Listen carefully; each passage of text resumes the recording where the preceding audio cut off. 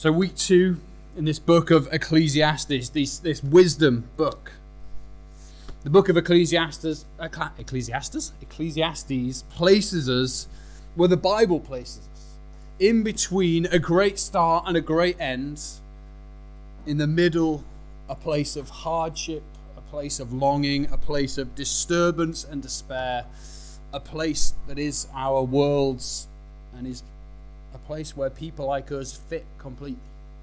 The Bible starts with a paradise, a garden God creates for mankind, where mankind is in relationship with God and things are good. That's the word that sums up everything. Good, very good. And it ends with the city of God and God's people assembled round the throne room, enjoying his goodness and splendor and reflecting it. But in the middle, there is brokenness. There is rebellion, and there is all that goes along with that. Life is hard. And that's where this book firmly, squarely meets us. In this hard, broken middle. But we have a guide. We have a guide called the teacher. So Lib's just read to us from verse 12 of chapter 1. I, the teacher, was king over Israel in Jerusalem. And so what I want to do to start with is just ask this question, well, who is this preacher? He says that he is a preacher, a teacher. I'm not going to try and pronounce the Hebrew word. It begins with Q.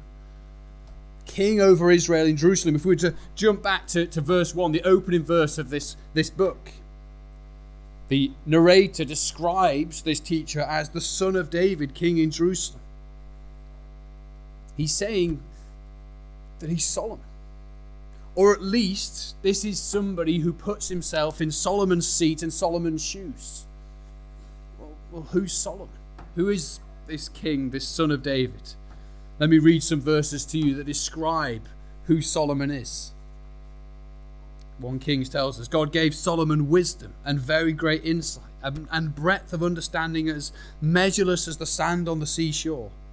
Solomon's wisdom was greater than the wisdom of all the people of the East and greater than all the wisdom of Egypt. And his fame spread to all the surrounding nations. From all nations, people came to listen to Solomon's wisdom, sent by all the kings of the world. And then he goes on. 1 Kings tells us this about Solomon. King Solomon was greater in riches and wisdom than all the other kings of the earth. The whole world sought audience with Solomon to hear the wisdom God had put in his heart. Year after year, everyone who came brought a gift. Articles of silver and gold, robes, weapons and spices, and horses and mules. The king made silver as common in Jerusalem as stones. King Solomon was the wisest, richest man that the world had ever known. This was a man who was known for his wisdom and his wealth. There is nobody more equipped than Solomon to mine the depths of experience to find a point to this existence. In the middle of this mess of a world, who better than the wisest man and the richest man to explore what the point is? How do we live well in this world? And it's either Solomon that's our guide today, or it's somebody who's saying, it's like I am Solomon. I'm putting myself in Solomon's shoes as the wisest, richest man to ever live. We don't know definitively. There are some clues as we go through that it maybe is not actually Solomon himself. Even this verse 12, I the teacher was king over Israel. Well, we know from Solomon's life, the only point he wasn't king once he'd become king was when he's dead. And it's difficult to write a book when you're dead. So maybe it's Solomon. Maybe it's somebody who's aping Solomon, who's saying, it's as though I'm Solomon, let me teach you. I don't think it makes too much difference. But the point that he's writing from, this point of wealth and wisdom, is quite crucial as we come to see what the teacher is going to look at today for us in chapter 1 and 2, the end of chapter 1 and into chapter 2. This search for satisfaction. So our first point is this, the great human pursuit. Look down again at verse 13. This is what the teacher says. I applied my mind to study and to explore by wisdom all that is done under the heavens. The narrator, last week Ian took us through it, has painted broad brushstrokes. This is what the world is like. Meaningless, meaningless, everything is meaningless. But now the preacher says, I'm going to get my hands dirty. I'm going to explore, just not looking from afar, but I'm going to do that zoom in on Google Maps. I'm going to go down to Street View, and actually beyond that, I'm going to get in my car, I'm going to drive down to that street, I'm going to knock on the door, I'm going to go into the house, and I'm going to experience what this world is like. He's diving in. And what's his aim? Look at verse 1 of chapter 2. I said to myself, come now, I will test you with pleasure to find out what is good. He is going off in the pursuit of pleasure. The preacher recognizes that there's something within him that says that pleasure is good. He recognizes something that all people across all times and history have said, it's good to be happy. And I want more of happiness. I want more of pleasure. Surely that is what we are here for, what we are made for. And so he walks us through, in the light of his wisdom, a pursuit of pleasure, or the pursuit of happiness. I almost went with that title, but I'm not sure I can spell happiness. And I can't work out which one's the American way and which one's the English way, the proper way. The pursuit of pleasure. Let's walk with him as we see where he goes to look for pleasure. Firstly, the party. Look at verse 2. Laughter, I said, is madness. And what does pleasure accomplish? Because he tries laughter. But he also tries, verse 3, alcohol. I tried cheering myself with wine and embracing folly. My mind's still guiding me with wisdom. It's not that he's out of his mind, but he's taking hold of alcohol, wine, and saying, come on, this makes life better. It frees me up to enjoy. He's certainly not the first person to have experienced that. He tries the party, and then he tries to become a property developer. Look down at verse 4. I undertook great projects. I built houses for myself and planted vineyards. Excuse me. I made gardens and parks and planted all kinds of fruit trees in them. I made reservoirs to water groves of flourishing trees. He moves into property, and he builds, and he's creative, and he explores pleasure that way, working hard to create. And then he tries possessions. Possessions of people in verse 7. Male and female slaves and other slaves who were born in his house. And then he tries animals. Look again, end of verse 7. I also owned more herds and flocks than anyone in Jerusalem before me. I amassed wealth, money. I amassed silver and gold for myself from the treasures of kings and provinces. And then entertainment.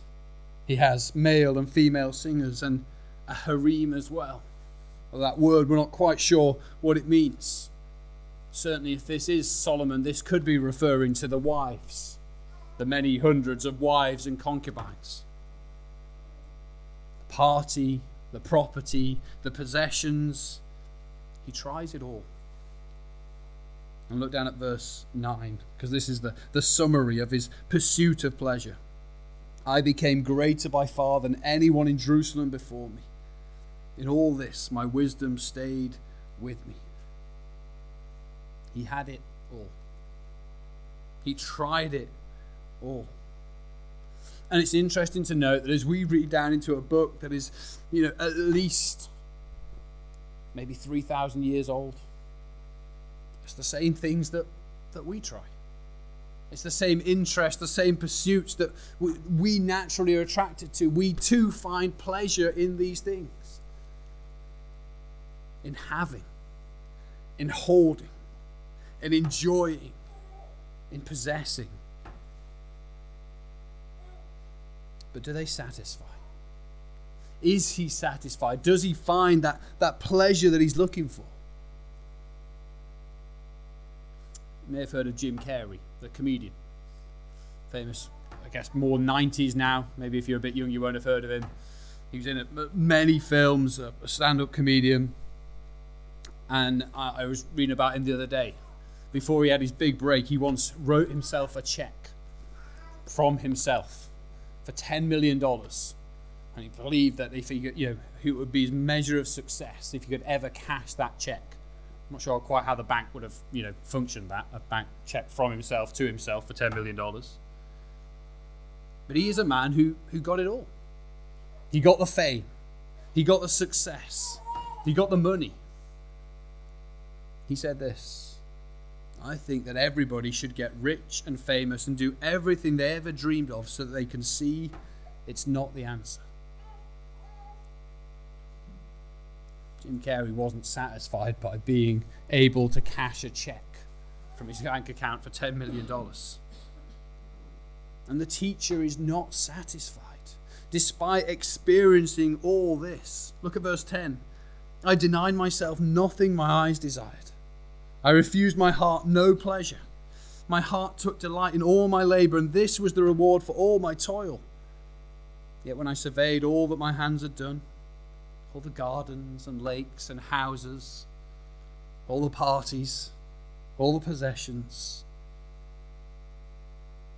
and what I had toiled to achieve, everything was meaningless, a chasing after the wind. Nothing was gained under the sun. He says it's not that these things are without pleasure or without satisfaction. It's just that they don't last. They fill the hole for a moment, but they leave him wanting more and leaving him unsatisfied and unfulfilled. This is the preacher. This is Solomon, or someone like. Somebody who is wiser and richer than anybody else. Somebody who is not a fool. He mentions twice that he's holding on to wisdom. It's not that he's doing it wrong. It's not that he doesn't have enough. He has it all, and he says it's meaningless. Ecclesiastes is surely a book for our time. This is our world, isn't it? This is the people that we naturally are. These are the people that we interact with. This is our world on this great pursuit of happiness and pleasure. This is a message that resonates with us. And maybe it resonates with us because we go, well, I wish I had what he had. I wish it could be said of me that there was so much money that silver becomes too common. That'd be nice, wouldn't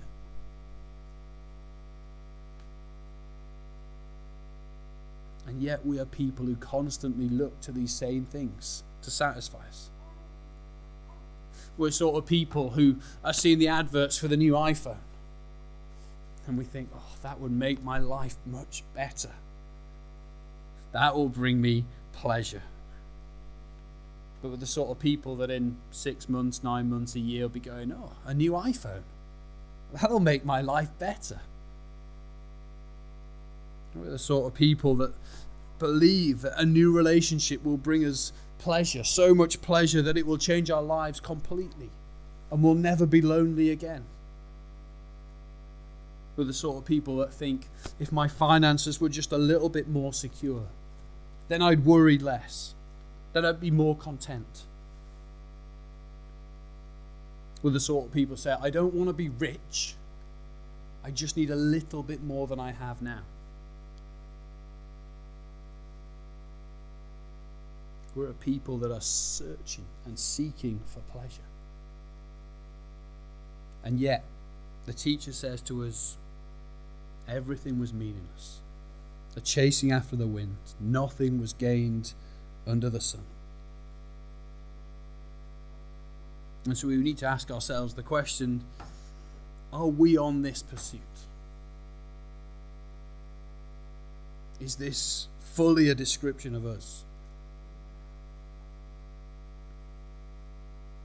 Do we need to recognize the messages and the lies that the world are selling us? Excuse me. that just a bit more, just something else, be it a car, a relationship, be it just different circumstances, then we'd be happy. The teacher says, look, I had it all. And it all wasn't enough. That is the great human pursuit. But from his happiness search, the preacher moves on. He moves on to a search for wisdom. Look down at verses 12 to 14. Then I turned my thoughts to consider wisdom and also madness and folly. What more can the king's successor do than those already been done? I saw that wisdom is better than folly, just as light is better than darkness. The wise have eyes in their heads, while a fool walks in darkness. He moves on and says, just pursue wisdom. There's a better way to live, a right way to live. Better to be a fool, a wise man than a fool. Better to walk in the light than in the darkness. And then he hits a problem. The permanent human problem. Death. Death can be avoided in our conversations. We can not talk about death. We can try and hide it from our children, the fact that people die. We can mock death. We can mock him up as a man in a hood with a scythe and make cartoons about death. But death is ultimately certain for all that live. And that famous quote or misquotes, two things in life are certain, death and taxes. That's what the preacher comes across here. Verse 14, but I came to realize that the same fate overtakes them both. Death comes whether you're wise or foolish, whether you're good or bad, whether you voted Leave or Remain, whether you support United or Wednesday or even Leeds, whether you're a faithful person or an unfaithful person, we all end up buried or burnt.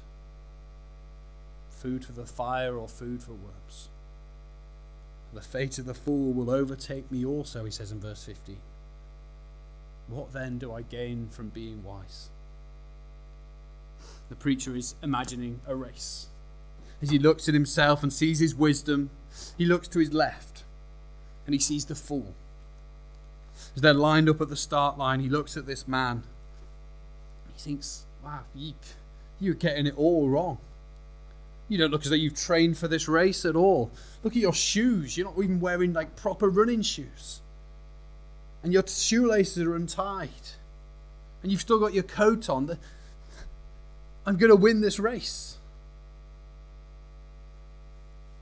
And then he looks to his right and sees Usain Bolt and realizes that it doesn't matter what that guy's wearing or what he's wearing.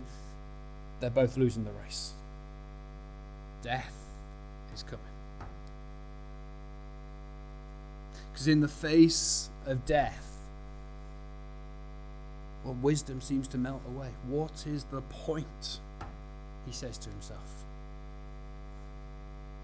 The fate of the fool will overtake me also. What then do I gain by being wise? I said to myself, this too is meaningless.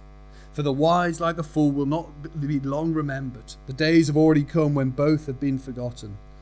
Like the fool, the wise too must die. What's the point in being smarter if it all ends the same way?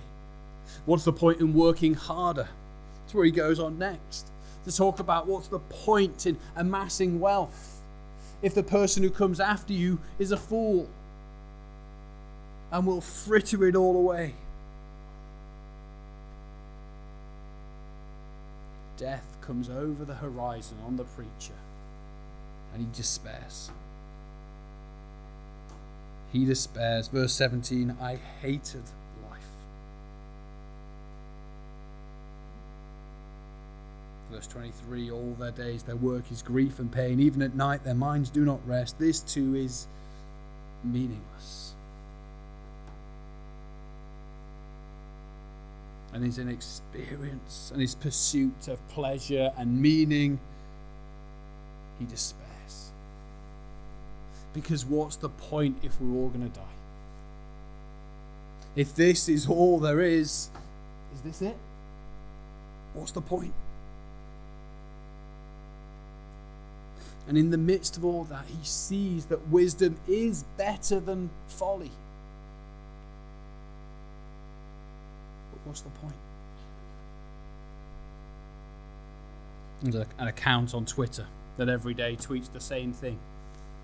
It's called the Daily Death Reminder. Someday you are going to die.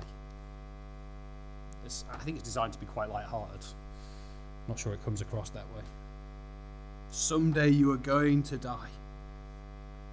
All of us. Today, tomorrow, 5 years from now, we don't know. That knowledge is something that the preacher wants to bring to bear. And he experiences it, but now portrays it down for us. What do we do in the light of a certain death? What does that mean for all the things that we're running after, all the pleasures? What does it mean for our relationships? What does it mean for how or if I go to work tomorrow? Death is coming, surely, certainly, for each one of us. And it makes the preacher despair. But he doesn't stop there. He doesn't quite turn it up to a happy notch. But he doesn't leave us there. Let's run down to verse 24. I took the first two titles, The Great Human Pursuit, The Permanent Human Problem, from one of the authors of a book on Ecclesiastes. He had a much more positive third title. And I just thought, I don't think he quite gets there. So we're going with this. Not quite a resolution. Hopefully it'll be better than it sounds. Verse 24. A person can do nothing better than to eat and drink and find satisfaction in their own toil. This too I see is from the hand of God. For without him, who can eat or find enjoyment? To the person who pleases him, God gives wisdom, knowledge and happiness. But to the sinner he gives the task of gathering and storing up wealth to hand it over to the one who pleases God. This too is meaningless, a chasing after the wind. All through this whole entire section that we're looking at today, God has been absent. There are hints that the preacher has not completely forgotten about God. When he talks about wisdom and keeping his wisdom, it seems to indicate that he's not completely abandoned the God who made him, but he's certainly been pursuing it in a way that puts God to one side. But now he resolves it. He looks Godward, towards God, and says this. But this is how God has ordained it. The world of Ecclesiastes 2 is by God's design. That there is a futility to living in this world which God is in control of. This tension that he's brought himself to, that there is a wise way to live and a foolish way to live, but that death looms over all decisions, both of these prospects, wisdom or folly. How does he resolve it? Well, he looks to God and says, this too I see is from the hand of God. Actually, he starts off at the start of our section. What a heavy burden, so 1 verse 13, what a heavy burden God has laid on mankind. So bracketing this whole section is this truth that God has, for whatever reason, for some reason, determined that this is how things should be. He's determined that there should be frustration living in this world. That we should not be without a clue that things are not right. And so in the midst of all this frustration, there is pleasure, there is satisfaction.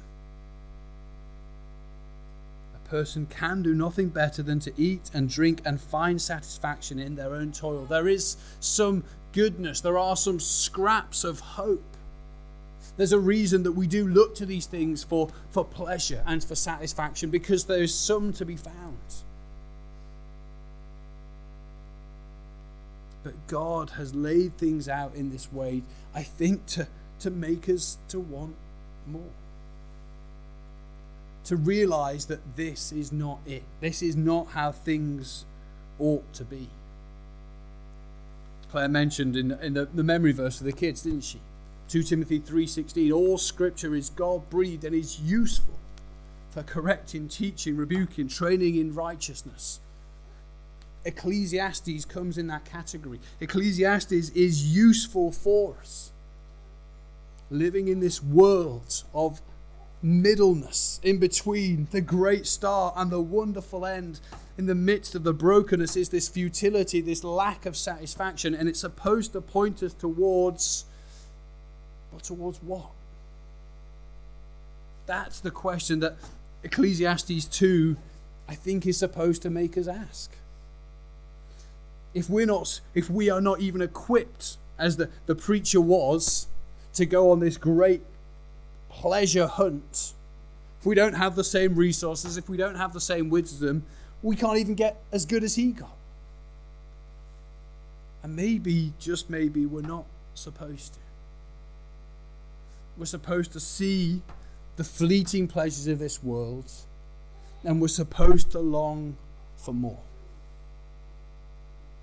We're supposed to recognize the emptiness and the lack of satisfaction, and instead of looking to the same things that give us a small hit but keep us coming back, always needing another, always needing more, we're supposed to say, I think we're supposed to be looking somewhere else for satisfaction.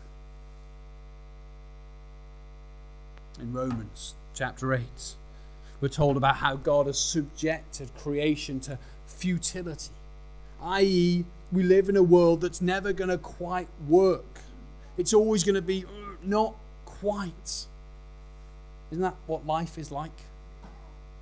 Never quite perfect, never quite doing what it was promised. All the things that we buy, they're never quite as good as the adverts that we see on TV. You can go out and buy a BMW, but your life is not going to look like the advert. It's supposed to make us long for more, for what the Bible calls redemption. For the world to be remade, renewed. This is what Ecclesiastes 2 is building into us. It's helping us to recognize the frustration of living in this world, and it's there to help us to long for more. Not more money, not better circumstances, but more. And so we could turn now to the New Testament, and we can turn now to the people who come to Jesus. And what we find is a whole long list of people who are different in every way, but are unsatisfied. We see rich people coming to Jesus, unsatisfied by their wealth. We see people experiencing both health and ill health coming to Jesus, unsatisfied. Maybe perhaps most obviously we find a woman at a well who has invested in relationships, who has looked for her happiness and satisfaction in relationships, and she's still unsatisfied, and she comes looking for a drink. And Jesus says, I can give you a drink that will satisfy, which will mean that you never have to drink again. And he's talking about himself.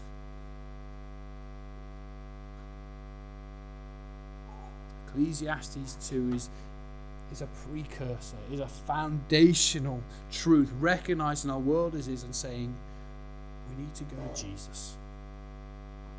We need more. Not more of the same, but we need more in somebody, in Jesus himself.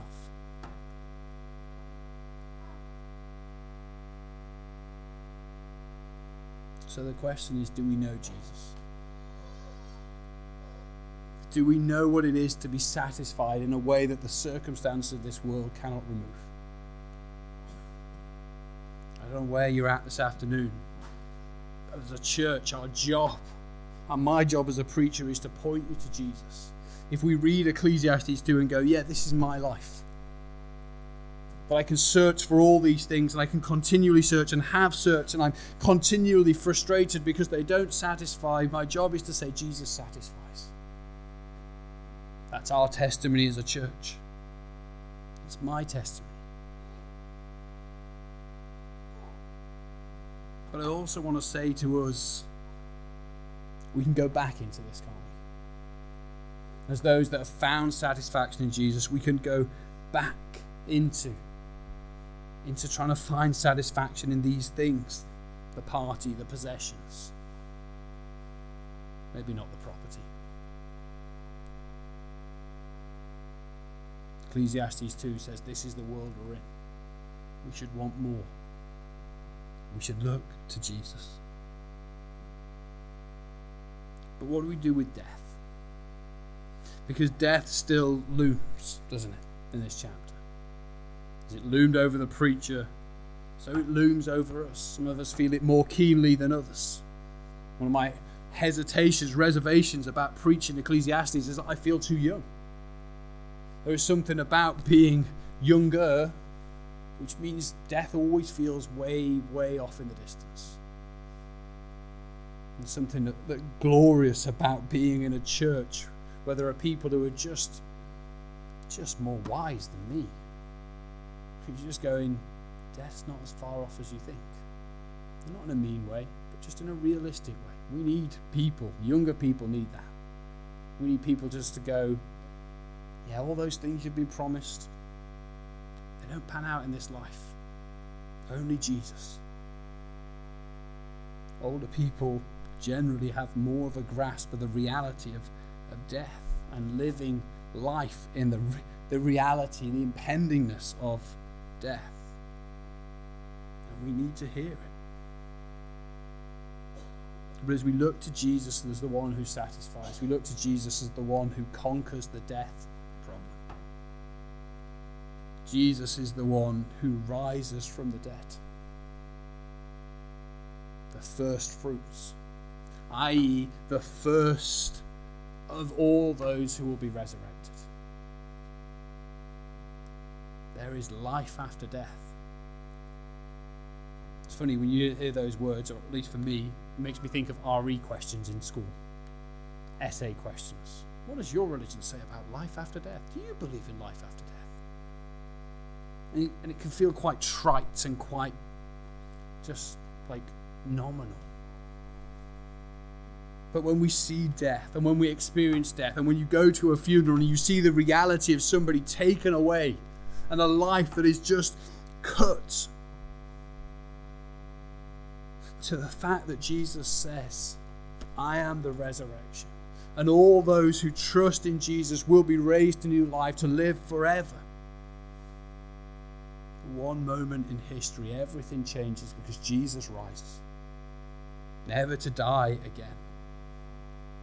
But suddenly that puts a whole new light on this broken world.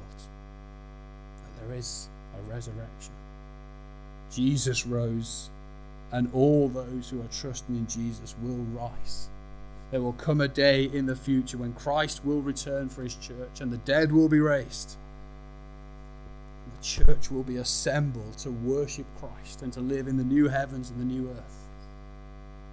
A life that no longer is marred by sin. We sang those words earlier, didn't we? Saved to sin no more. A future promise for the church. No longer a life of futility. No longer a life marred by our own brokenness, our own sinfulness, our own rejection of God. A life that is no longer time-bound and death-headed. But it hinges on this. Did Jesus rise? And are you trusting in him so that you will rise too? Will you come to Jesus for satisfaction and for resurrection?